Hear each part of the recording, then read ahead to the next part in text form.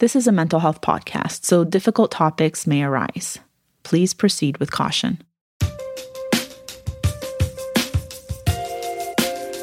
Hi, everyone, and welcome to Getting Better, Stories of Mental Health. I'm Micheline Malouf. And I'm Nadia Desi, and we're your hosts and licensed therapists here to destigmatize mental health one episode at a time. In each episode, we dive into our guests' special experiences with mental health, coping mechanisms, and how they have embraced their own mental health journey. And today we are interviewing the incredible Dominique Jackson.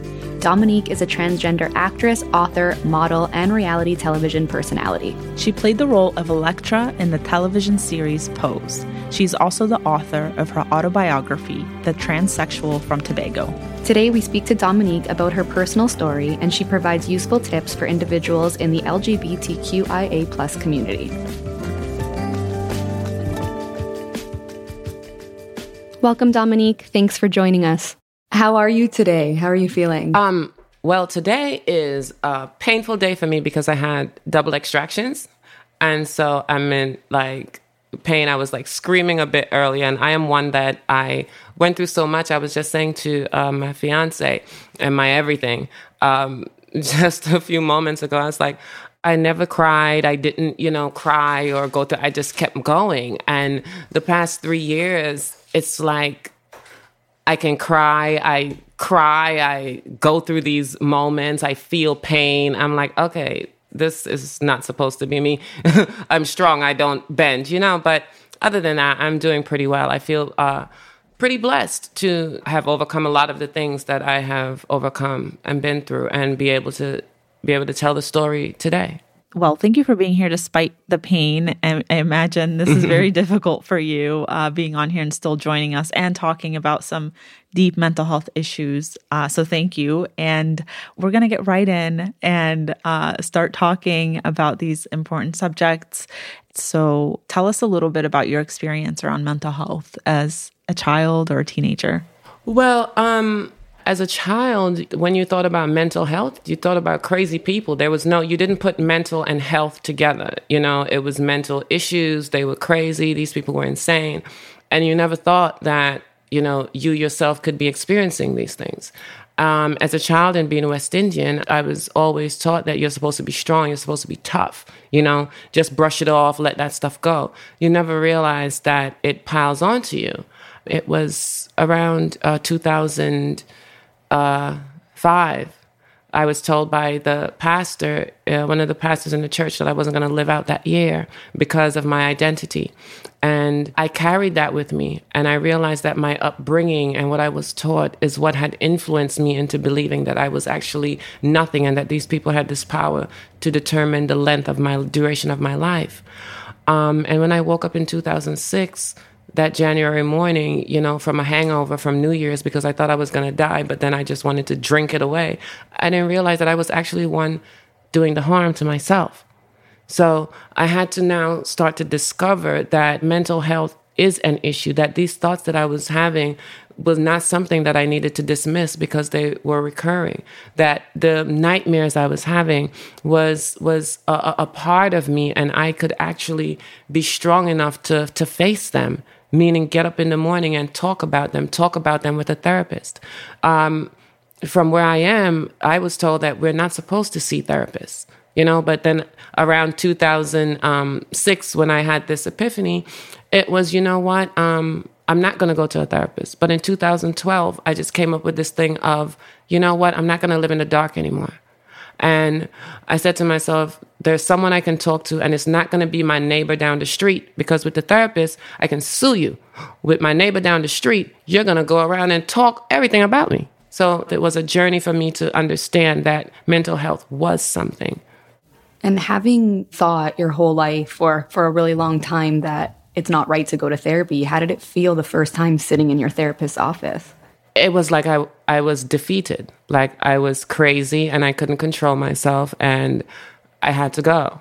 And I went to a few therapists because of my identity, and I wanted to continue with all of with the surgery that was most important to me. I went to therapy on 28th Street in Manhattan, and there was this young male therapist that had just come out of school, and he was amazing. I think his name was Sean, and he had to leave. And then I was transferred to someone else. And this guy basically told me that who I am did not exist, and started to show me photos of botched surgeries and everything like that. Told me that the identification of trans is something that I needed attention. And so that kind of diverted me from therapy. Like, for me, a look every day is something that's an enhancement, a beauty. I understand my natural being, and I've always understood that, you know? And so this other therapist that I went to made fun of me. I, showed up and, well, one thing he did was I had an appointment and I show up and he wasn't there.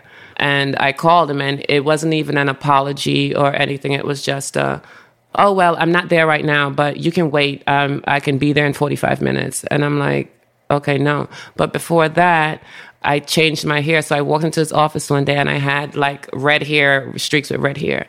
And he goes, that's what we have to deal with.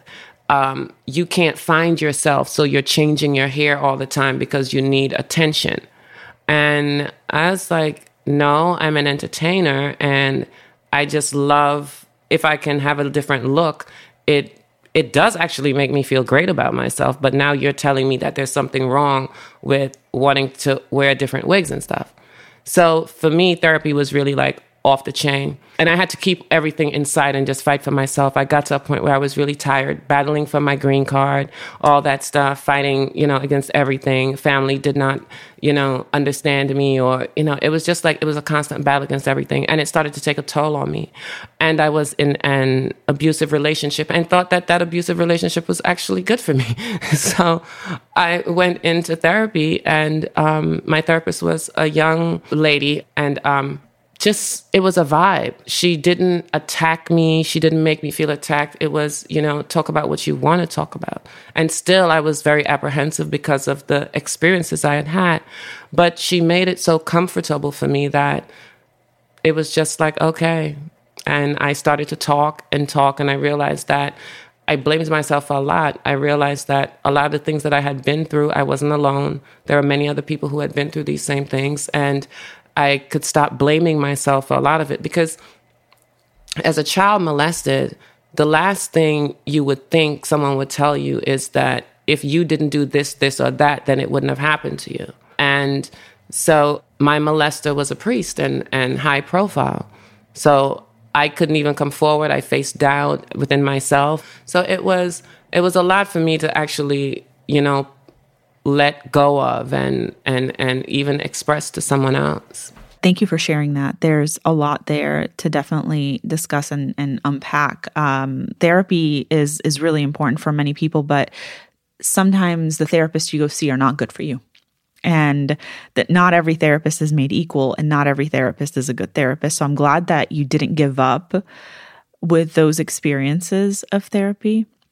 And then to experience what you had gone through and be able to open up about being molested by a priest, that's not easy, even with the best of therapists. So having that safe space to be open and taking your time until you felt comfortable is really important.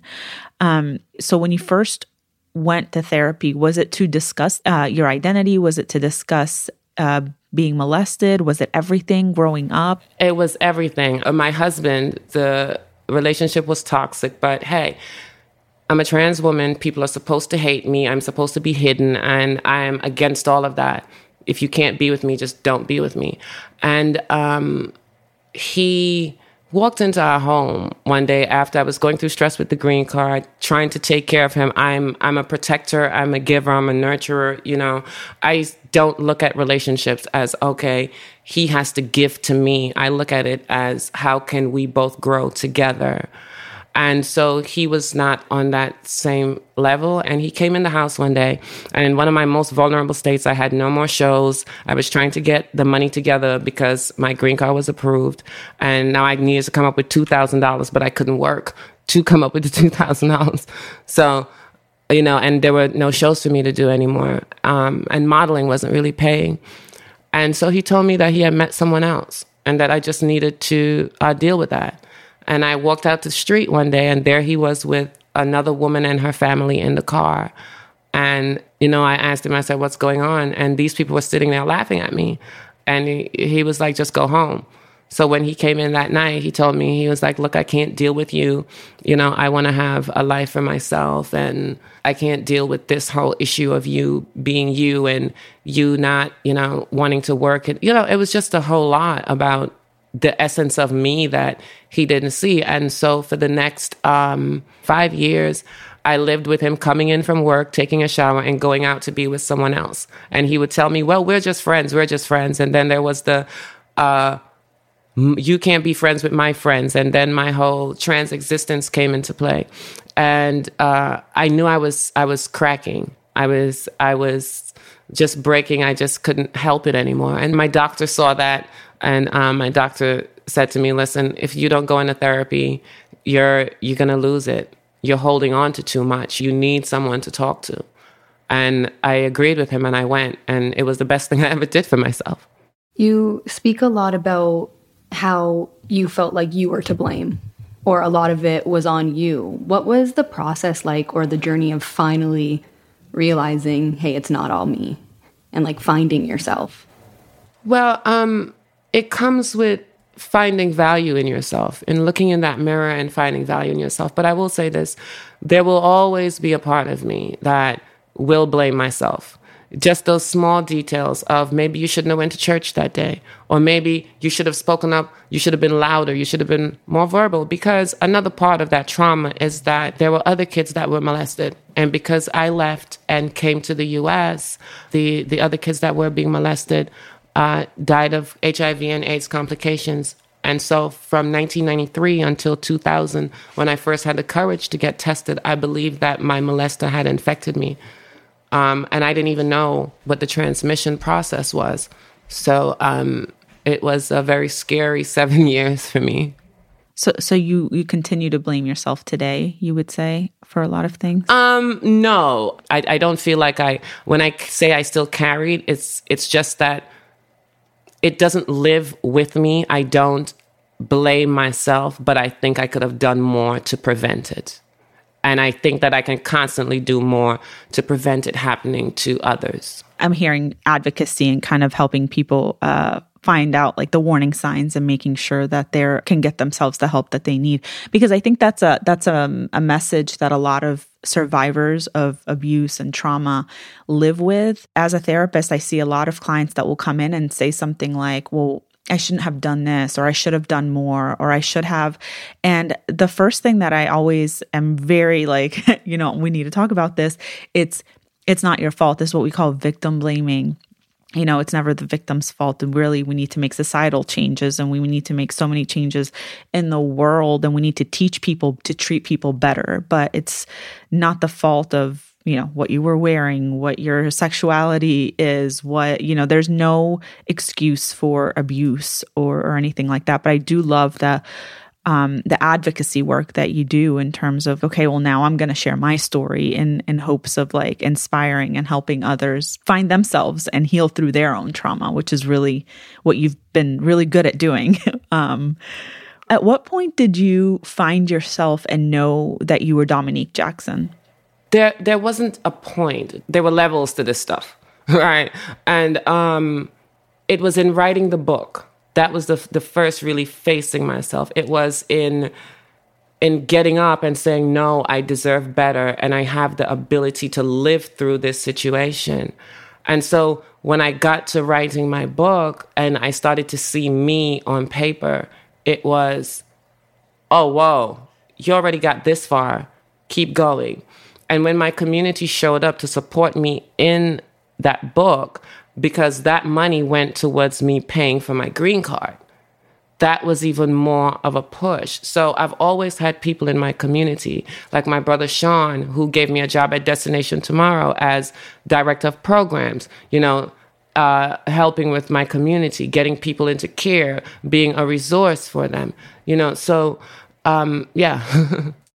So telling your story and writing a book and talking to people in your community, the reaction was a positive one from your loved ones? No, But by that time, I had come to realize that I have to look for, I need support. And I'm not going to get support in trying to turn people, because I have to respect their values also, even if their values mean that it offends me. So now I take myself out of that space and I go into a space where I am loved, I am appreciated. And so I focused on the love that I was getting from my community. And that pushed me through to continue to sell my book, to continue to put it out there. How was the reaction from your family members and loved ones? Well, my mom was hurt because she only read like the first 2 or 3 chapters. And she was hurt, and I understood that. But it's my truth, and she is a part of my truth. And of course, she has her truth. But it was, in a sense, kind of beautiful, because I was able to express to my mother actually how I felt without having to stand in front of her and face her feeling disrespected to me, and then me feeling guilty, and then not truly expressing what I needed to express. So you found that it was like an easy way to communicate your feelings, but it wasn't something that was going to be re-traumatizing in a sense to you. Yes. Mm-hmm. Yeah. Yeah. Did she come around? Of course.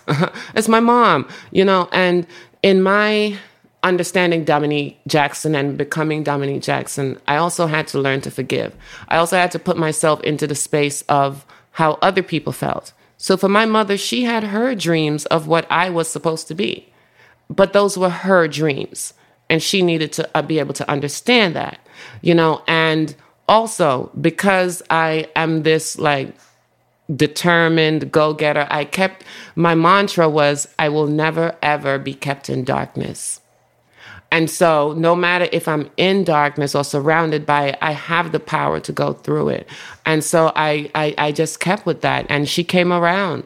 And for her to see someone that went from homelessness to television, to accomplishing my dreams, to purchasing a home with my fiance, it is just like, for me now, I had that period of time where it was you have to respect me, you have to love me, you're a bad mother, you're this, you're that. She wasn't a bad mother, she was in her truth.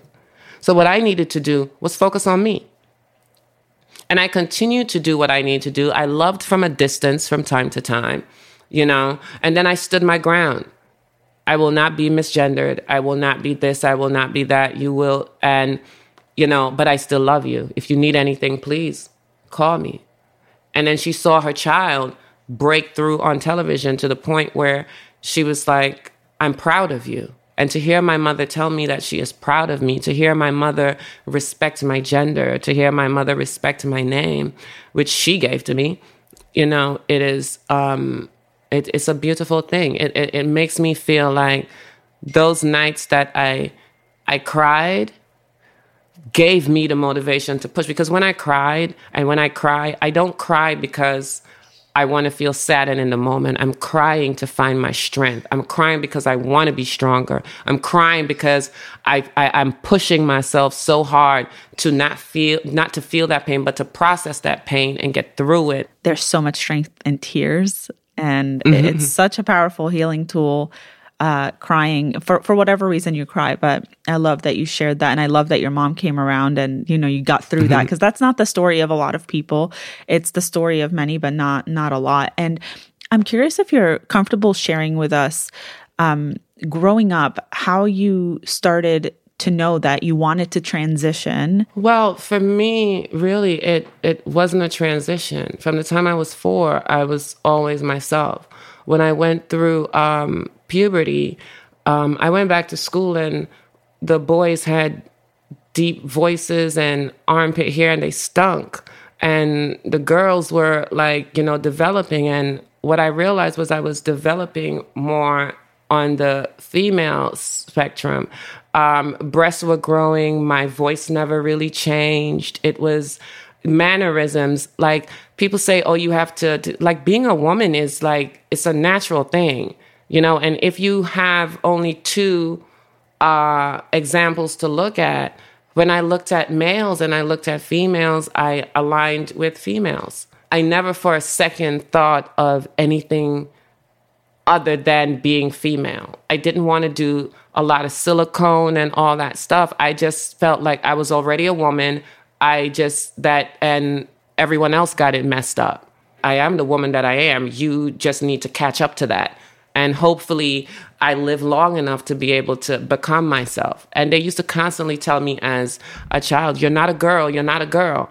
And I remember once saying to someone, you keep saying I'm not a girl, but you're saying that because you're trying to convince yourself. Just listen to your tone, listen to the way you're saying it. And then I went through the entire period of constantly being harassed and molested by other males, used as their guinea pig. And it was confusing for me because here I am being told I'm not something that I know I am. And then I'm getting attention, not realizing that this attention is coming from people that are preying on you.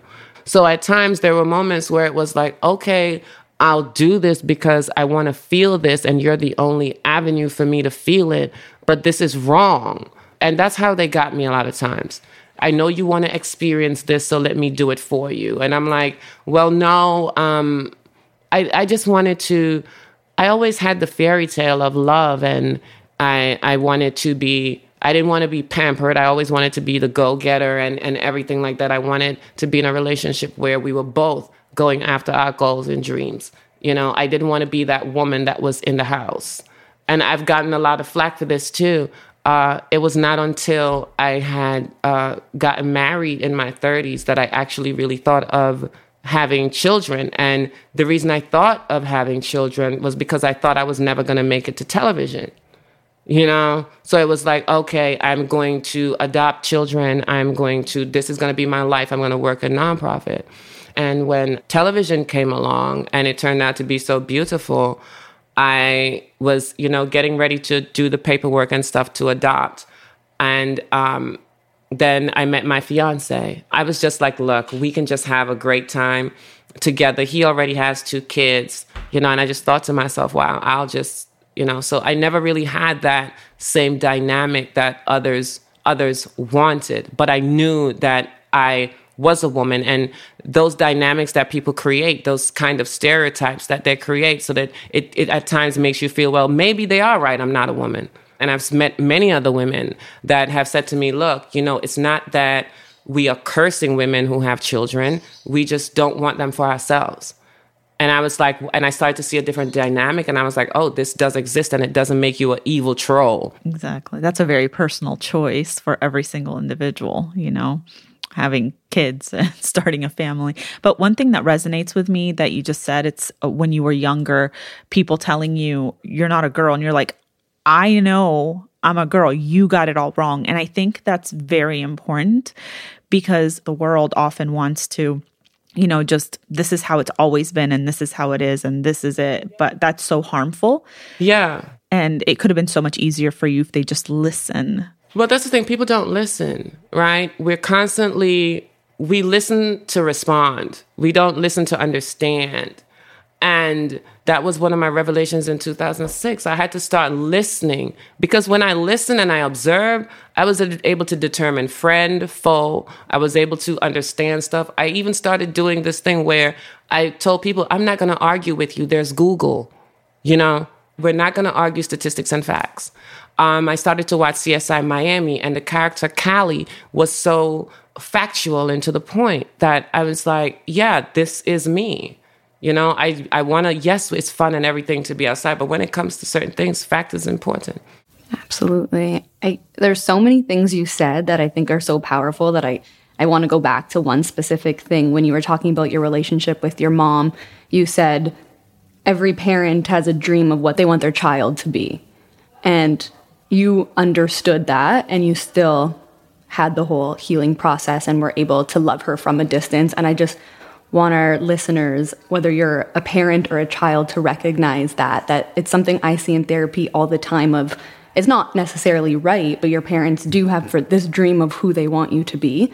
And that's a process they need to grieve because it barely works out the exact same way they want it. But in order to heal as a child, it's something you need to understand that your parent wants from you. And just recognizing that, I think, is huge in healing. Yeah, I mean... I laugh because to a parent, it's always like defiance. And then they come from a place of I'm protecting my child. I'm doing this. And so I had to see those aspects of it and go, yes, you were trying to protect me, but you didn't know what you were doing. And it's okay. You didn't understand, and it's okay for you not to understand. And even looking at my fiance at times, I say to him, I was like, you don't have to understand. He is not you. And he's like, yeah, well, he's my child. I could feel for him. I could think. I'm like, you have to stop. You have to think about it from an unhypocritical perspective, right? You didn't want your parents to do certain things. Like, I always come in, and not the voice of reason this time, but sometimes folks, like parents around me, hate it. Because I even say to my sister, I'm like, what were you doing at 16? And she's like, well, it's not the same as thing. I said, well, okay, instead of getting angry, talk to her, explain to her why it scares you for her to go down the street, because you went down the street and did other things. So now you're fearful that she's going to do these same things. So we have to understand ourselves. We have to understand ourselves, and we also have to understand when we try to put ourselves in the perspective of others, we have to see it from not how we would see it in their shoes, but how they would see it in their shoes, based on their gender, their age, their culture, so many things to take into consideration. That's when we truly start to understand others. But when we're seeing it from our perspective in their shoes, it doesn't really work. We'll never get it, and we'll just be judgmental. Well, that's what's happening in the entire world today.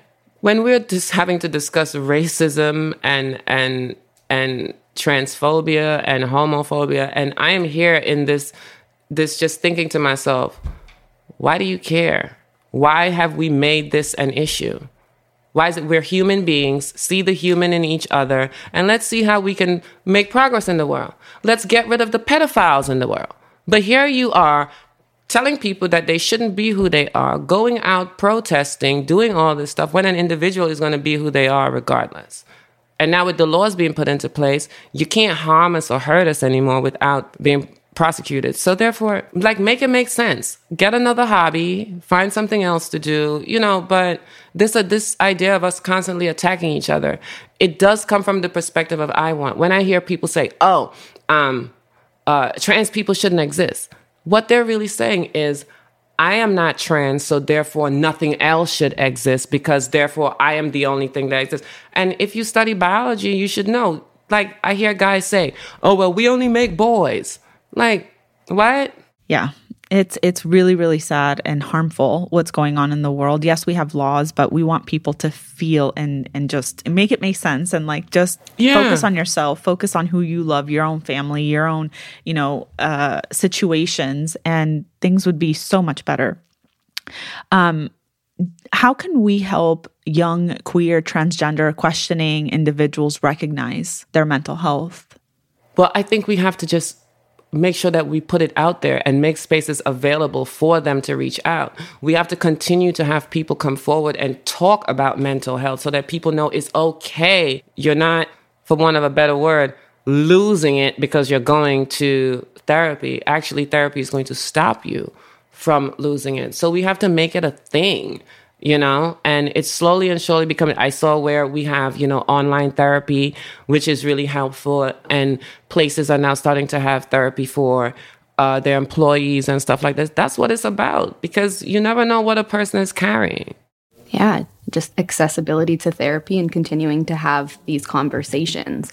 In terms of mental health providers and counselors, what do you think we get wrong in terms of homelessness, sex work, and survival?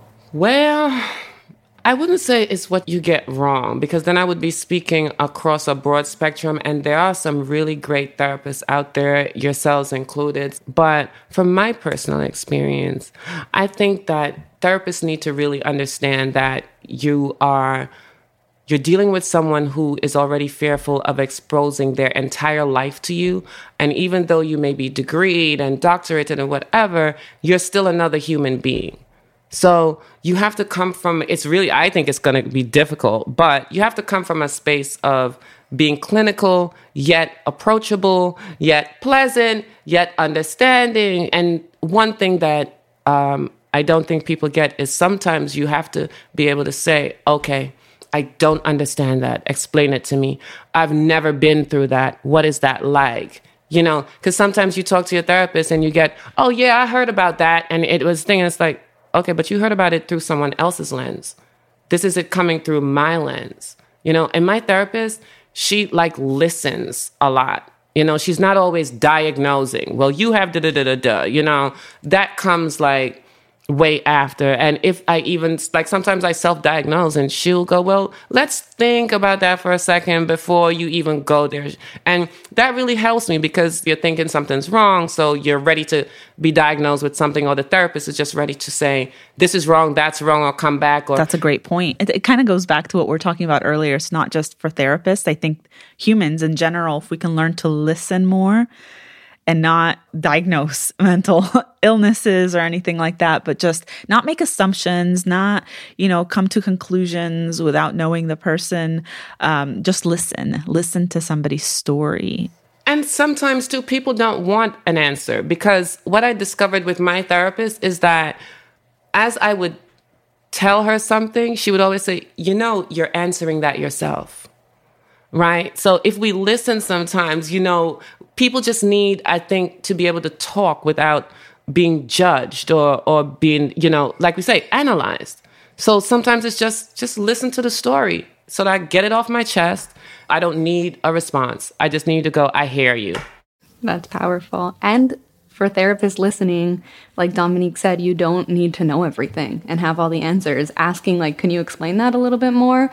Is okay and necessary too. It's worse if you're pretending that you know everything your client has gone through or is going through. Yeah, and when you go into a therapist's office with the fear, like for me personally, I analyzed my therapist, like every blink, every like nose nod, the like twitch of the lip. Everything for me was, I was really scrutinizing someone and realizing that they were scrutinizing me right back, you know? So make it pleasant. Mm-hmm. Sounds like hypervigilance there. You know, when we've experienced a lot of trauma, then we kind of become like, we're aware of everybody's like facial expressions, tone of voice, like blinks. How many times why'd they look that way? So when you're a therapist, you're having people come to you for so many different reasons. And, you know, they probably are going to be scared to talk to you. They're going to share these like big stories with you, deep, emotional, sensitive, painful stories. And even if you're not a therapist, if you're just somebody who's a supporter or a friend or a family member, you know, it's really important to just like let go and not try to, you know, find solutions. And have your coffee before the session, because the worst thing is to yawn. Oh my gosh, could you imagine? I mean, listen, It's funny though, because I know that, you know, you're working and stuff like that. But I remember my therapist, she was apologizing. She was like, Dominique, I'm so tired. The baby kept me all night and everything like that. And I'm like, it's okay. I understand you're tired. But, you know, if your client doesn't realize that and they're like deep into a story and then you're like, talking about stories, I know you've been through a lot. And one of the issues that you have experienced in a time in your life was homelessness. Can you share that part of your story with us and what that was like for you? So my homelessness, in hindsight, was really actually like hanging out and fun.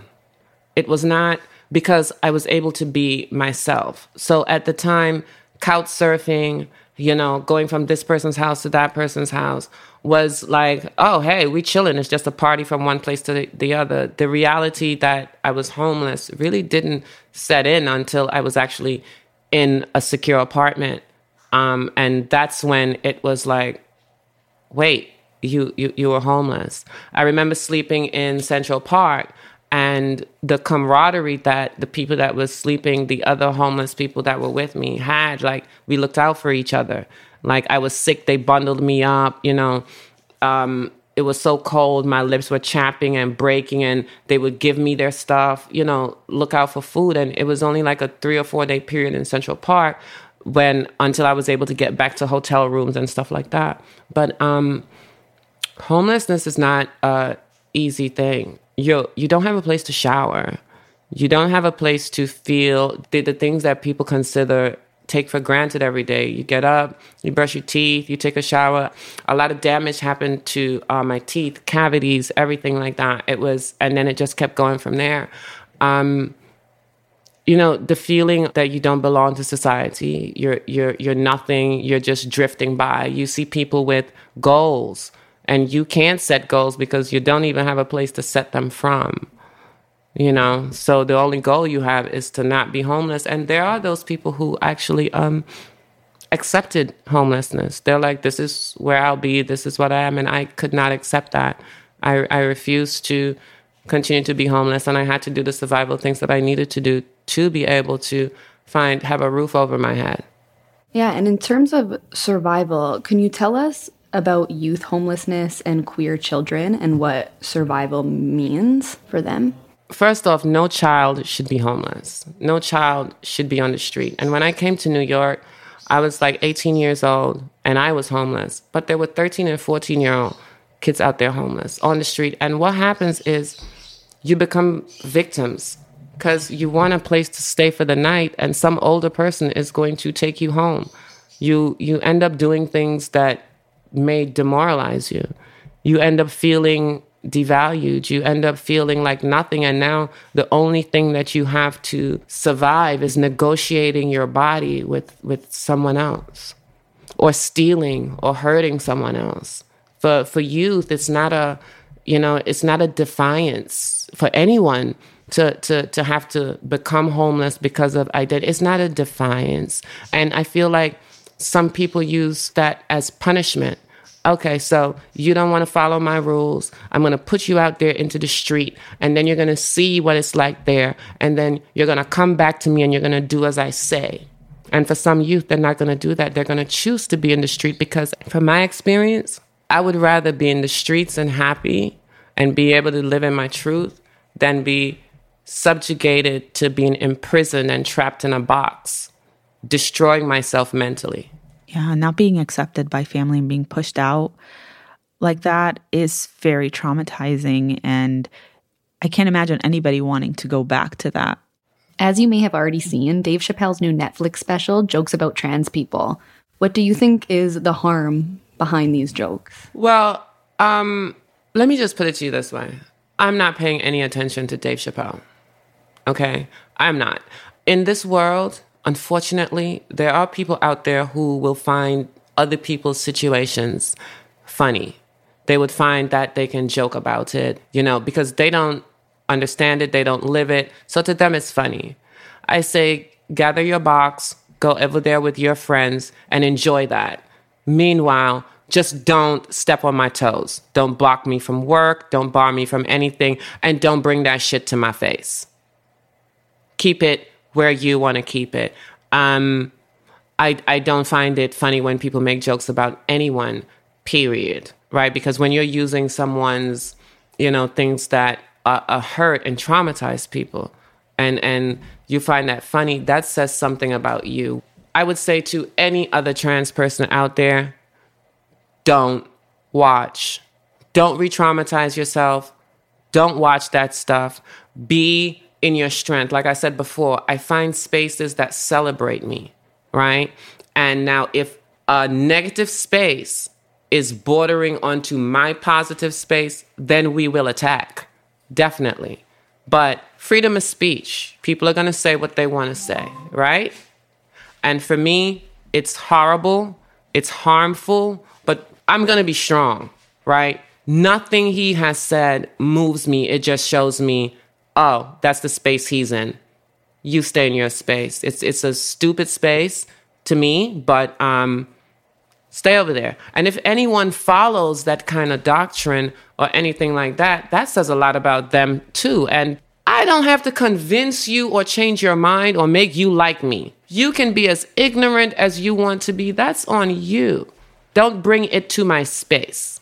It's just such a huge issue when somebody so popular and famous goes out and says these things, because there are people that don't know better, and that's on them too. You know, it's our responsibility to go online, research, read, do whatever you need to do to understand. But it's just so harmful, especially when there's so many people of the LGBTQ plus community who are struggling with this and struggling with acceptance. And then to see, you know, this on TV so largely is so painful. It's frustrating, you know, and for many, it's painful. But to me, again, it's like, I say to everyone out there who happens to have to go across this hateful narrative, right? Be strong in yourself.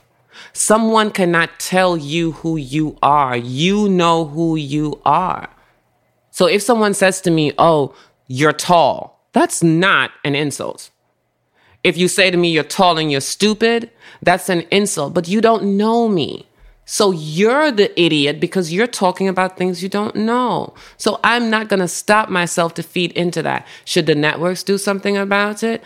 Let them decide. There are folks now out there that I saw on TikTok a young lady that was talking about there were so many African women that were murdered and kidnapped. There's so many men shot, African-American men of color shot and killed. And it's only 28 trans people murdered in a certain amount of time. And I said, the one thing that you're missing in this narrative is they're all people of color being killed.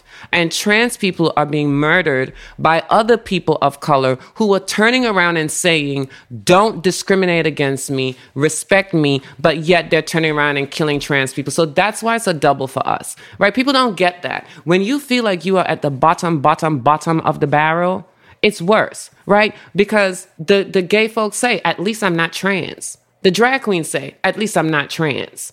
You know, not every drag queen, but I've heard it. You know, when I worked at Escuelita, I had a show director who told me there was nothing such as trans. You're crazy. So trans people are constantly being attacked. The first thing someone jumps to say is, oh, you're a tranny, you're this, you can't have children, you can't have this. And I'm like, you don't know my narrative. You sound stupid, right? But again, it's what other people are thinking. It's what other people are feeling because they want us to be ashamed or disgraced of ourselves. And I'm not ashamed of myself. I am not disgraced of who I am, right? I'm an intelligent, beautiful woman. And that's what I want other people out there to look at themselves and know this. And when they hear these things, right, don't entertain it. Don't pull it in. Do not entertain these negative narratives. Right? One of my girlfriends wrote a thing about, I can actually read it to you. Girl, it is my understanding that the comedian being argued about had been a client of trans women for years, which brings back the fact that our aggressors are usually folks who love/lust us. Nothing new, just if you see him, charge him extra. I found it hilarious. But the very same narrative that you know, people were using to say that trans people should not be upset and, oh, it's just a joke, were now on my feed saying, oh, you need to check your facts. And so as I went down, I said, now, see, this is a joke, right? Because the only part I get from this is charge him extra, right? Not bashing him, not anything, charge him extra. So it was funny, but they didn't see it that way. Just like we, as trans folk, did not see those jokes funny, right? And again, let's take the hypocrisy of it. If a white comedian stood up there and said anything at all about black folks, including the black trans folks, we would be on them. And trans folks have been fighting battles with our community, with the black community for years, showing up for Black Lives Matter rally, showing up in spaces and being beaten while they were protesting the murder of George Floyd, trans women were being beaten and murdered by the same people saying it was wrong for the police to do that to George Floyd. So that means that they didn't see us as human beings, right? And I am not going to give any kind of leverage or any kind of space to anyone who doesn't see me as a human being. You're trash to me. Mm-hmm. Very powerful. And I guess that would be fair to say that as a transgender person, you've been excluded from the Black community. Is that fair to say? At times, it has felt like that. I have sat there and heard Black women say, I can't believe that they discriminated against me for this job, right? It's because I'm Black. It's because I'm this. I have a right to work here. I have a right to be here. But because I'm Black, you're going to tell me that I can't think. And then turn right around in the same breath and look at a trans person and say, you people shouldn't exist. Same breath. So it's like, it's a level of hypocrisy that I find that, like, when I see it, I just look at those people as, I just need to put you in a different space because you can't share my space. You can't see that you are a part of the problem. You are the problem. And every problem that a lot of people have with other people for their identity, their race, their culture, anything, is a you problem. Like for me, when people talk about, oh, trans, this and trans, those are you problems. I don't have a problem with my transness. I'm quite fine. I know who I am. Just listening to everything that you're saying, it seems like the biggest message or one of the most important things to you is protecting your space.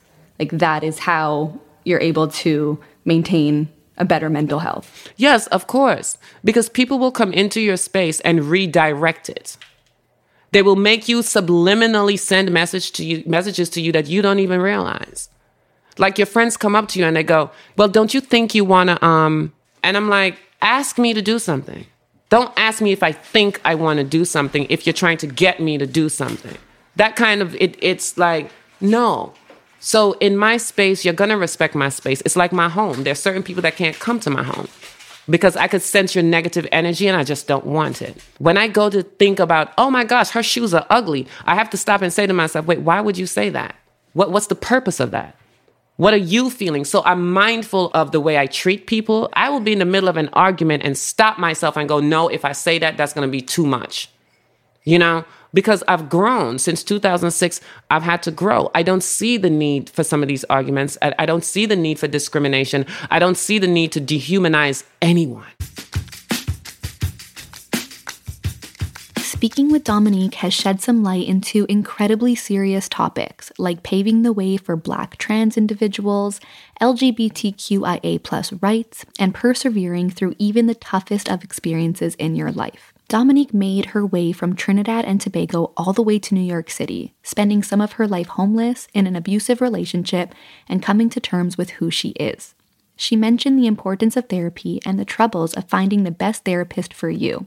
It is a trial and error system for some of us, but trust us, it's worth the wait once you find the one that clicks with you. If you find yourself needing to talk to somebody, BetterHelp Online Therapy will assess your needs and match you with your own licensed professional therapist in under 48 hours. It's not a crisis line, it's not self-help, it is professional therapy done securely online. It's way more affordable than traditional offline therapy, and financial aid is available, and it makes getting therapy easier. Just schedule your message, phone, or video session and complete it from your phone, in your car, in your home, or wherever you are. We're so honored to have Dominique as a guest on our show, and we can't commend her enough for being so brave and so open about her own mental health journey, and for encouraging others to take care of themselves by getting therapy.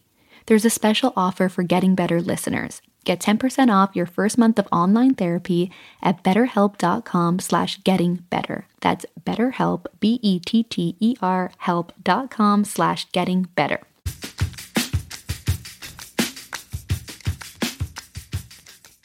There's a lot of people, let's say parents, that really want to accept and love their children for who they are, but they struggle to, or maybe they're struggling to understand what their child needs coming out to them as part of the LGBTQ+ community. So what tips or advice, or what could they do to facilitate acceptance? And so when it comes to parents and stuff, of course, it's acceptance and stuff like that. Never use tolerance. Never use those words with children. And you're supposed to accept your children. So that shouldn't be something that you have to tell them, oh, I accept you for this. You accept your children regardless of who they are, what they are.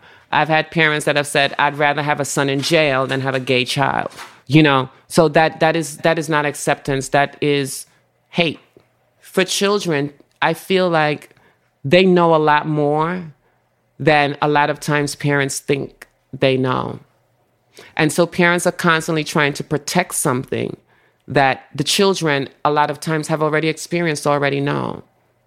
And parents have to stop coming from this place of fear and frustration and thinking that genetically, because these kids are theirs genetically, that they're going to do the same things that they are. You have to give children the ability to find their path. And to some parents, that may sound like, you're crazy. You know what this world is like out there. No, you educate your children about everything.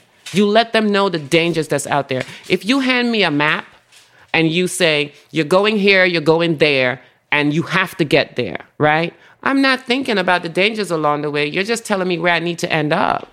But parents need to now start to let us know, look, if you're going to be a lawyer, you're going to have to go through this, that, and that. Don't just start putting in your kid's head you're going to be a lawyer and then tell them don't argue, right? You see your kids dancing. Oh, only girls do that. You just blocked a path, right? You know, you have to be strong enough as parents to correct some things that may seem like mistakes after, instead of trying to be prevention sometimes, just when it comes to what kids love and what they're aspiring for, let them go out there and play football if they want to. Just because you broke your arm doesn't mean they will, you know? Let the boy dance. That doesn't mean that he's automatically gay. Maybe he just loves dancing, you know? So look for what your children like. Be a guide to your children instead of being this kind of narcissistic kind of, you have to be me, you are me, I'm a doctor, you have to be a doctor. You know. And for some folks, it works because some kids will say, oh, I love what daddy does. That's who I want to be, you know. And other kids will go, I hate what dad does. So don't force that child that doesn't like it. Don't take it personally because that child has other gifts. Explore the gifts that your children have. And as far as being gay and transgender and bi, to be quite honest with you, focus on their future first. Focus on their future. If your kids come out to you as gay or bi, don't make that the focus. Make their protection the focus. So now in protecting them, you are saying, here, I'm not going to put you in the street. That is a powerful message, because they say, I'm protecting my child. I don't want my child to be gay. And I'm making air quotes here. But then you're putting him out on the street. Well, protecting from what then, you know? Right. You don't want your child to be gay, but if your child is gay, then you have a problem. Exactly.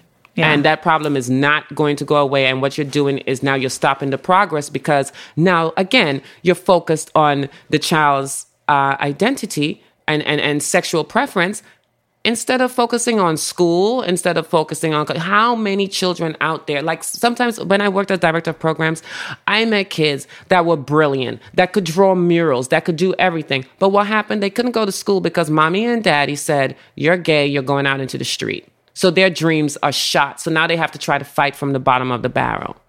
So parents need to find out what their issues are with their children identifying as anything else and stop forcing those issues onto children. And the worst thing that I hear is when the folks go, well, look at how you turned out. You know, I've heard parents say that. I was in my office one day and a parent says to the child, well, look at how you turned out. You're in the streets, you're doing this, you're doing that, blah, blah, blah, blah.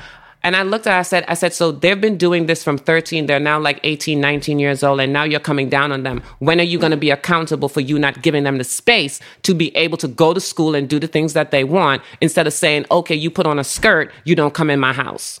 How is a child supposed to focus on school when they have to focus on their safety in their own space? Because remember, when we're growing up, we're looking at the love. We're looking at, oh, you love us, you care for us, you know, thing. But as soon as we get to a certain age now, or you find out something about us, we start to see this distance.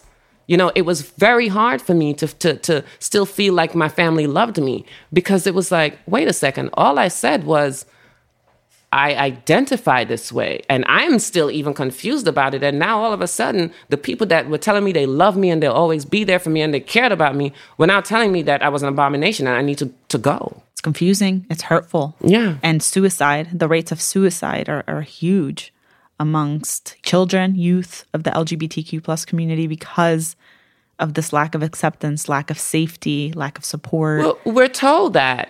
You're told in certain communities you're better off dead. You hear your parents say, I'd rather you die than you be gay or trans or want to wear women's clothes. You know, at one point in time, I've heard parents say, okay, well, why can't you do like RuPaul and take it off? Why does it have to be all the time? They don't understand the difference. They don't want to educate themselves. What you're saying to your child is something is wrong with you. You know, even though they go through stuff with their parents, we still turn around and do the same thing to our kids. Mm-hmm. And that's why grandmas and grandpas are always so happy and smiling. Mm-hmm. Because they're like, you gave me trouble, but now look. We gotta break those patterns in families, because those patterns are passed down from generation to generation to generation. And so therapy, when we go to therapy and we work on ourselves, even if we don't think we have a problem, like even if we think we have a good life and we have a good family, I think going to therapy is so important for this reason, because we break the generational cycles that lead to these things happening, and, you know, building acceptance and love for other people no matter what. Yes, that's so absolutely true. I hope that message gets spread everywhere, especially the past 5 minutes of you speaking about being a guide and learning about why it's bad for you.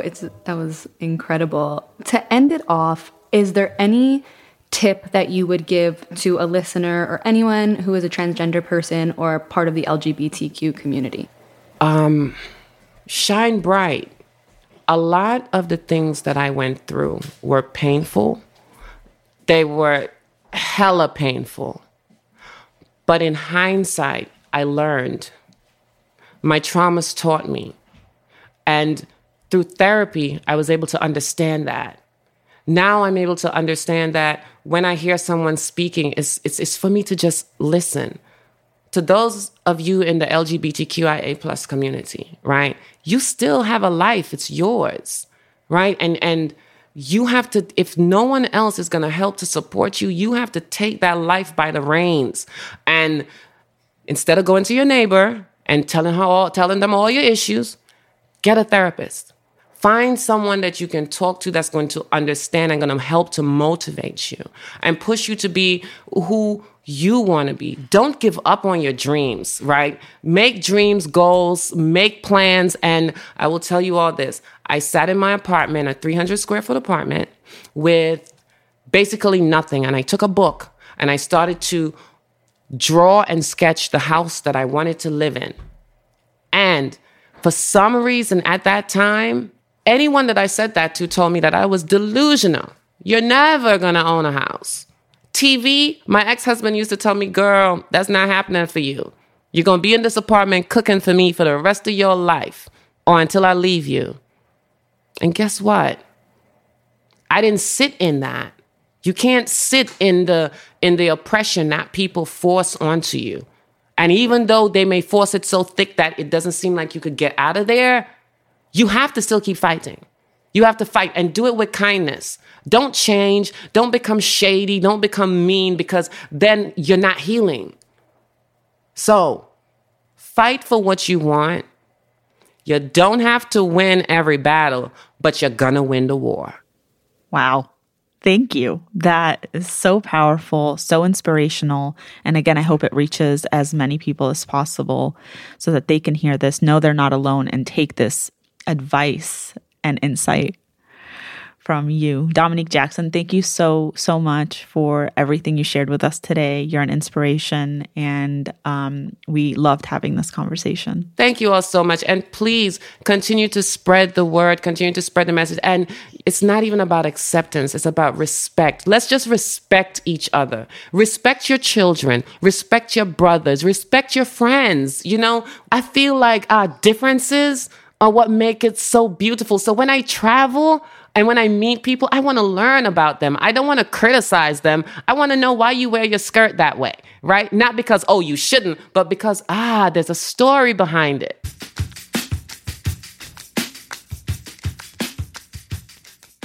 So we just finished talking to the amazing Dominique Jackson, and we had such an amazing conversation with her about such important topics. And I felt like we could have talked to her for hours because there's just so much to talk about.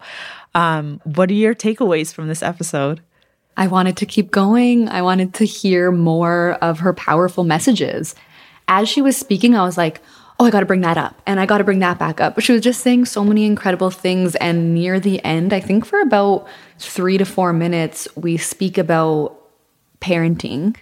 And she gives really useful tips to parents and how they can navigate certain struggles and dynamics with their children. And just the things she was saying were so incredible. And I hope if you are listening to this and you do listen to this, show your parents. I think it is such an incredible message, and take it in yourself and take whatever you can from it. But yeah, it was amazing. What was your favorite part? I think that was really huge for me too, but I also love her messages on acceptance and how we shouldn't be accepting each other. We should just love, right? Because when she mentioned that acceptance means that somehow you have to accept me, which means that somehow you're seeing me as less than you. And I thought that was so powerful because we often talk about acceptance and definitely not tolerance, because tolerance is just like, I tolerate you, but I don't, think you're a human being sometimes, it's terrible. So that has been something we've heard, but I've always gone under the assumption that acceptance is the way to be, and the way she phrased it and the way she talked about it was just so much more eye-opening, and it really resonated with me. Yeah, and we always want the aha moments, and they don't happen often in life, but that was a big one. Another thing you both mentioned when she was talking about, once again, parenting, and then you reflected back about, I accept me for who I am. You need to work on why you don't. Yes. You know it and you think about it, but when hearing it articulated like that, it's so true. You need to do the work to learn why.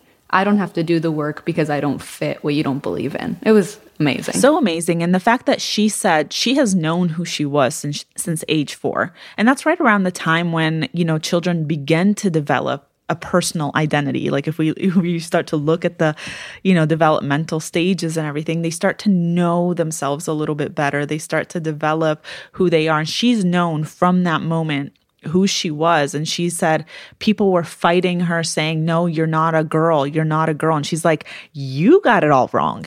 I know who I am. And it just goes to show we need to listen. That's, I think, so powerful because we try to ingrain our values and ideas and our, what we think people should be in young children. And I think that can be so harmful. Absolutely. And the way she positioned it too is that's an ongoing process. She will see somebody who's wearing shoes and her first thought will be those shoes are ugly. And then she has to take a step back and why am I thinking that way? Why do I need to comment on someone else's shoes? So it's just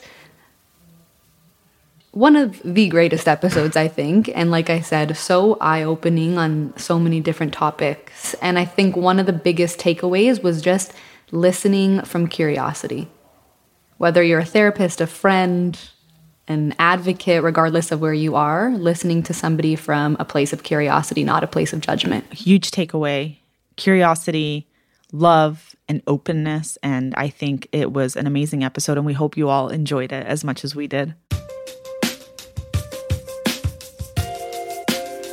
Thank you so much for listening today. This discussion is so important to ending the mental health stigma. If you want to help the mental health movement, you can do so by leaving a written review for this podcast to help it reach more people. If you want to dive deeper into these topics and learn more about mental health, make sure you subscribe and follow Micheline and Nadia's mental health podcast, Mind-Fully Healing, anywhere you stream your podcasts.